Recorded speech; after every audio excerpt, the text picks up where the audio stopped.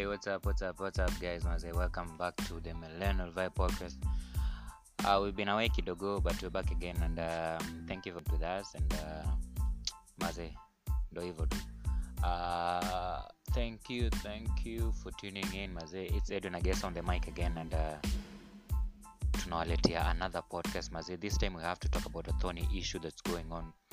Like you've seen it doing rounds on social media, and I kind of became pissed about it because we can't keep doing the same thing every year and thinking it's okay because we're trying to seem like we are helping out and everything, but in real sense hatusaidii.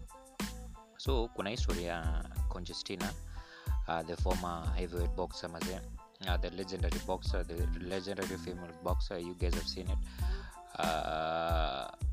So apparently she's still in the same state. You guys remember tangu aende for mental checkup and everything when her life just like disappeared, like she just went underground, and when she was discovered, maybe she was discovered by some other politicians back then, kina Raila Odinga and everybody. So Raila actually participated in sending her to maybe a rehab or something, and she was getting better and everything, so we've been seeing the same trend kila siku kila mwaka. A certain celebrity just pops up and decides, Leo, let's do something on Konje. Leo, let's go help out, let's go take pictures, especially the pictures part, mnaudhi.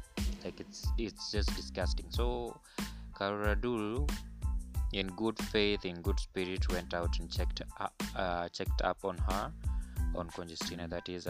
She checked up on her and it was nice and everything, but sasa shida imekuja pale Octopizzo has picked up the same thing.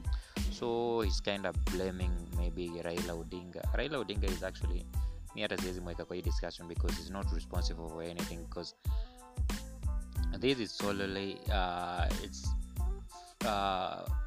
like if you want to blame someone, you should blame the sports industry or the sports ministry and everything. Basically, the talent that comes up in Kenya is not actually appreciated to a certain extent, because we've seen legends in the past. The latest I saw, the Imbalambala thing, he's actually blind, and I don't know if he'll get the help he needs. But now this Conjestina thing has been going on for a while now, maze. It's been yani you guys have just decided, yani kila mwaka tuna pick up the story from where we left last year and share some clout with it. So Octopizzo ako hapo blaming the government, blaming Raila Odinga and everything. So I was actually wondering, what the fuck, bro? Like, what the fuck?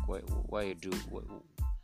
Like, it's not your problem. If you wanna help out, just go and help out. It's not that big of a deal.